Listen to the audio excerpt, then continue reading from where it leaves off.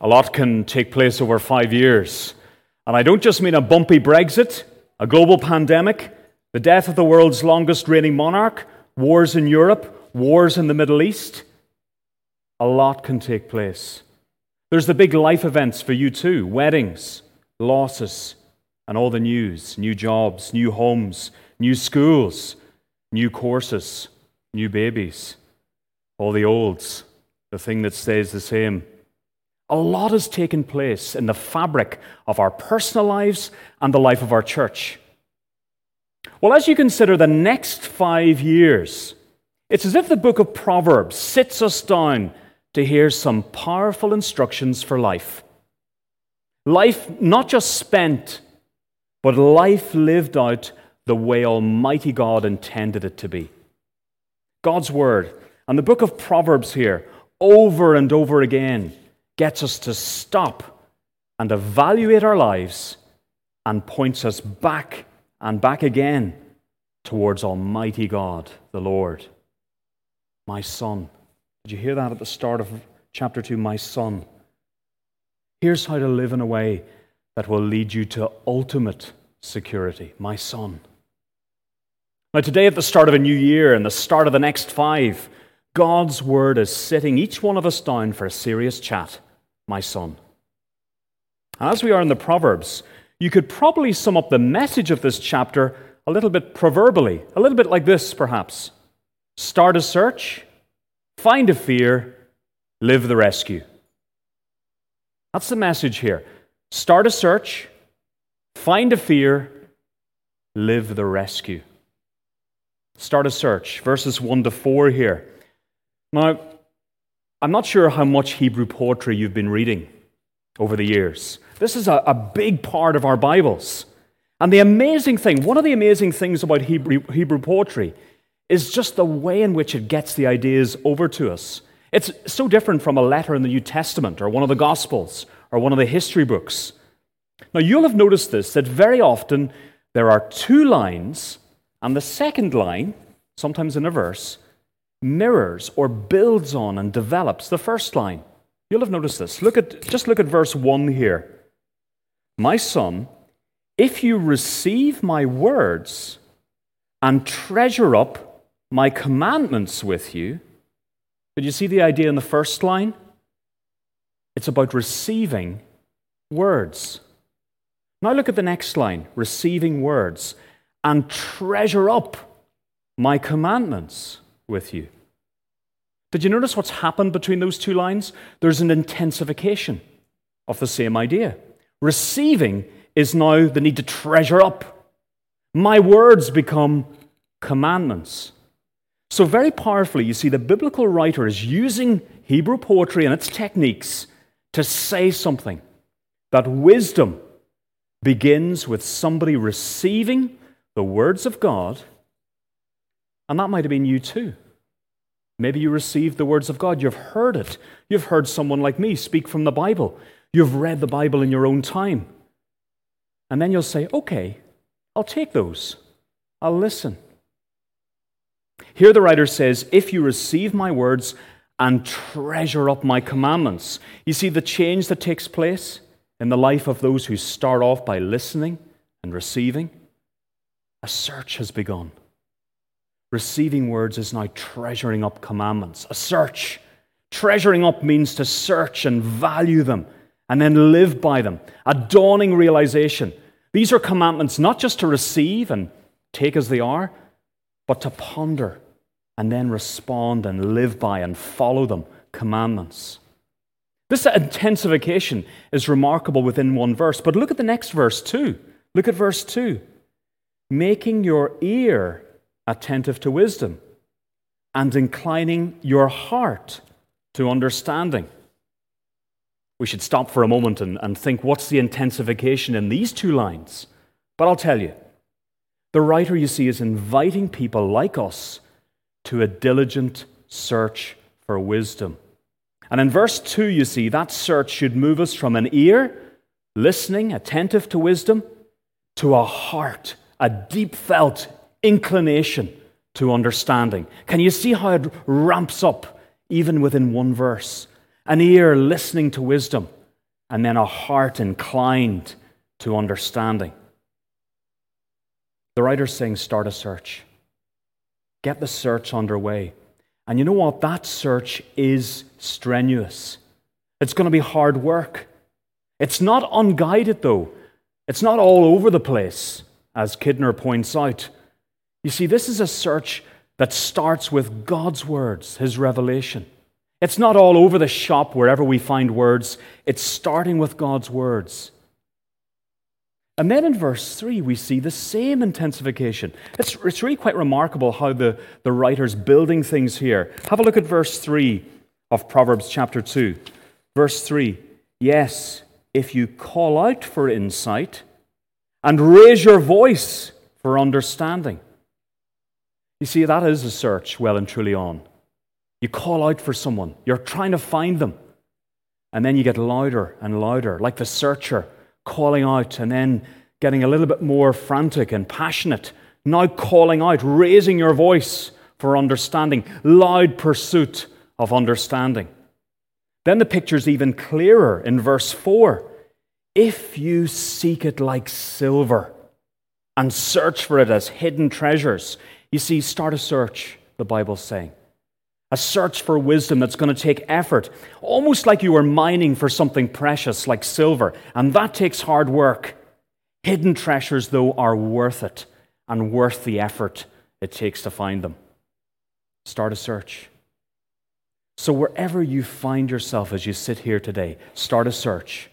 Whether you're old or young, start a search. And that's what the Bible's saying as you begin the next 5 years. Begin it with a diligent search for wisdom from God. One that's focused on His words, His revelation, His commandments. And you'll have seen that there's something very, very precious to be uncovered, treasure to be found. You see, not for the first time the writer's saying, stand on the brink, my son, of adulthood. Stand on the brink. Here's a mining that's more significant for your adult life than mining Bitcoin. That's the phrase they use, isn't it? To mine Bitcoin. To do a search for wealth. Getting a well-paid career. Setting yourself up. Even getting a house these days. No. Here's something else that's worth more. It's like silver. It's hard work. If you're young, this will be worth more to you than becoming the viral YouTuber. Start a search for wisdom, the Bible says. Now suddenly the goal of that treasure comes into view from verse 5. Start a search. Look at verse 5. Then you will understand the fear of the Lord and find the knowledge of God. For the Lord gives wisdom. From His mouth come knowledge and understanding. He stores up sound wisdom for the upright. He is a shield to those who walk in integrity, guarding the paths of justice and watching over the way of His saints. Receiving, treasuring up, attentive ears, inclined hearts, calling out, raising your voice in a hard search, seeking, searching. Find a fear. That's where this is moving. A fear of the Lord, verse 5. So you see what we're learning. You see, the fear of the Lord is not just the beginning of wisdom. Look back at chapter 1, verse 7. It certainly is, though. The fear of the Lord is the beginning of wisdom. Fools despise wisdom and instruction. Chapter 1, verse 7. But it's not just the beginning of wisdom. Look in chapter 2. We can see that the fear of the Lord is the very goal we're searching towards as well. The fear of the Lord. Sometimes in popular books and movies, do you know how wisdom is depicted? It's a wise old owl. Do you think of some of the popular cartoons and programs you've seen? A wise old owl sitting in a tree. Wisdom. But that's not the wisdom the Bible's talking about and urging on us to find. It's not heading out and finding a wise old owl to tell us sage-like things. No, we're being urged to start a search and then find a fear of the Lord. And that's depicted here like a living relationship, a fear of the Lord that has an awe attached to it, a living relationship. And at the same time, it's the Lord who sustains everything, the covenant God, the Lord, And there's also remarkable provision as you find that fear of the Lord. Look who gives wisdom. It's really striking in verse 6. For the Lord gives wisdom. You see, He's the provider. From His mouth come knowledge and understanding. There's a sense of His giving from His store to His own people. Verse 7. And what a store. Have a look in it. There's provision for protection, a shield. One of you showed me a shield that you had made this morning. I loved it because that's exactly the picture the Bible uses for God.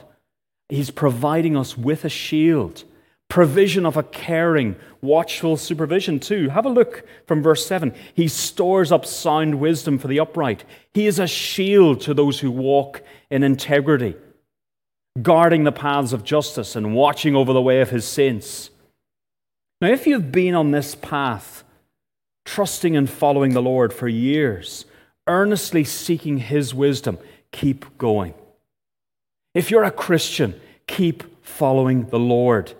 This is the right wisdom. Look at the shield. Look at the watchful guardianship you have in the Lord. And if you haven't yet made this your life search, start a search this minute. Even by being here or listening in, you're starting that search. Start a search and find the fear of the Lord. I know lots of people even over the last 5 years who have spoken and lived out that intensification in their search for the fear of the Lord over the years, moving from sitting in church and listening, receiving God's words, and then finally and wonderfully understanding them. And then January comes around and they do the Christianity Explored. They commit to studying the Bible and reading it day by day by day. And then that hard-won search for the Lord becomes something living, lifelong, a relationship with Him. And that's something many of you in this room have, a living relationship with all the benefits, deep provision, protection, guardianship, security. So start a search and find that fear. Now then the writer wonderfully paints the picture of a life lived with a fear of the Lord. You see, the writer urges you and me to live the rescue, verses 9 to 22. Live the rescue. Having started and sustained that search, you've found a fear of the Lord and all its provision. Now live out the rescue. Have a look from verse 9. Then you will understand righteousness and justice and equity, every good path, for wisdom will come into your heart, and knowledge will be pleasant to your soul. Discretion will watch over you. Understanding will guard you. There's a really amazing picture. Did you see it in those lines? Wisdom will come into your heart. That's a brilliant picture, isn't it? Lives lived with a fear of the Lord get a new captain. Takes up residence in your heart. It's the picture of wisdom and knowledge, the Lord Himself moving right in and changing things for the better. Do you need a new captain? Well, that's what the Lord offers us as we pursue that fear of the Lord. He's going to move right in, moving right in. Now, maybe that sounds a little bit uncomfortable to you. Someone else moving into my life? Well, picture it like this.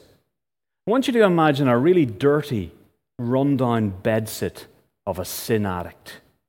A really awful place. This person without hope, utterly lonely in this horrible, self-destructive path to misery and brokenness, sitting there in the dark and the cold, but there's a knock on the door. Who is it? There with a loving smile is that man's dad. And he moves right in, and he starts the work of rebuilding a life that's been so ruined and aimless. And before long, the curtains are pulled. There's light. There's hope. And as well as new furnishings, there's like a new appetite as this man knows real caring love and guardianship, a new way of thinking, a new watching guard for his decision-making. You could call it a rescue. The Bible's calling every one of us to start a search. Find a fear of the Lord and then live out that rescue as He moves into our hearts. with that fear of the Lord. Look at verse 10. For wisdom will come into your heart, and knowledge will be pleasant to your soul, refreshing.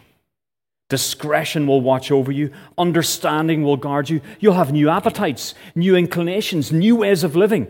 Rescue is what this is all really about, as the writer then describes two rescues. Look at the two rescues that come next from this new life with the fear of the Lord. Firstly, life with the fear of the Lord, you see, is a life delivered.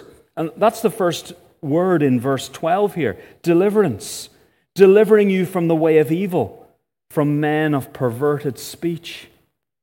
Deliverance from evil men. And then look down to verse 16. What else is the deliverance from? Forbidden women. Evil women as well. So you with the Lord moving into your life will have this deliverance, rescue from the evil around you, men and women. You see, the rescue, the wisdom of the Lord means that the ways of evil men are no longer your ways. Even though you might have gone there before, not anymore. The wisdom is changing your life. Are you forsaking paths of uprightness? No. Verse 13, not anymore. Are you walking the ways of darkness? Verse 13, oh no. I just don't want to live like that anymore. Can you feel your own heart pulling you away as the Lord gives you, with His fear, new appetites? Rejoicing doing evil? Verse 14, no, not anymore. Crooked ways, devious ways. Verse 15, no way. Verse 12, the fear of the Lord moved into your heart, delivering you, rescuing you from the way of evil. Wow. And it's the same then with the forbidden women, verses 16 to 19, with her smooth words, her infidelity, her death. No, verse 16, with the fear of the Lord, you've started a search. You've found the fear of the Lord. You will be rescued from all of this too. All that messy, awful stuff that leads you away. And that's really what's happening in verses 16 to 19. It leads you away, breaks your community, takes you away from loved ones, wrecks all your relationships. No, there's rescue, deliverance, as you follow the Lord and get Him to take up residence in your heart. That's what He gives us. Any wonder the writer finishes this serious chat with the lines of verses 21 and 22. Have a look at them. For the upright will inhabit the land, and those with integrity will remain in it. The land, security, inheritance. Verse 22, but the wicked will be cut off from the land, and the treacherous will be rooted out of it. This idea of inheritance in the land had so much resonance in this covenant community of God's people as they heard these words for the first time. The land, the inheritance, God having promised that to His people. And as Christians, we know that the land, there's a better place that ultimately God's people will receive one day, a place to inhabit and remain in forever. Ultimate security. What a wonderful hope at the end of this. Start a search. Find a fear, the fear of the Lord. Live the rescue. Now, with our Bibles open, you know that rescue defined the life and work of the Lord Jesus Christ. The Word who became flesh made His dwelling among us. Even that language of living and dwelling with us. You see, God reached out to those living in that lonely isolation as sin addicts, messed up, broken and lost. And the Lord reached out to us in the Lord Jesus, in whom He summed up all His wisdom in Christ. Let's make that our search over the next 5 years. Is it your search? Not housing, even though that's hard. Not wealth and career or a marriage partner. Not Bitcoin or lifestyles. And then as those big events come onto the world stage, as they will over the next 5, and they horrify us and shock us and sadden and stretch us, no, start a search. Find the fear of the Lord. Live the rescue of the Lord Jesus Christ here in this local church. Christ who gave His life for your redemption, your freedom. And then we hold that rescue, don't we? to the community around us too. Let's ask the Lord to help us. Father God, thank you for that rescue that we've been thinking about. Help us to start a search or keep going on that search and not being satisfied in our own wisdom or learning or experience or darting to other places where it's supposedly found. No, help us hear your word and feel that intensity as it becomes your commandments and we live by them. Father, take up residence in our lives that are so broken by sin and rebellion. And thank you that in your mercy, you rescued us in the Lord Jesus Christ. Would we live the rescue that he brings? Would we get so fed up living our own ways that we throw ourselves at the foot of the cross and say, Lord, save me. Help me to live a life following you. Help me to sing Christ, my hope and life and death, and sing it because I know it as my personal testimony. Father, thanks for your word. And would we continue to be people of your word this day, this month, this year, and beyond? And we ask this in Jesus' name. Amen.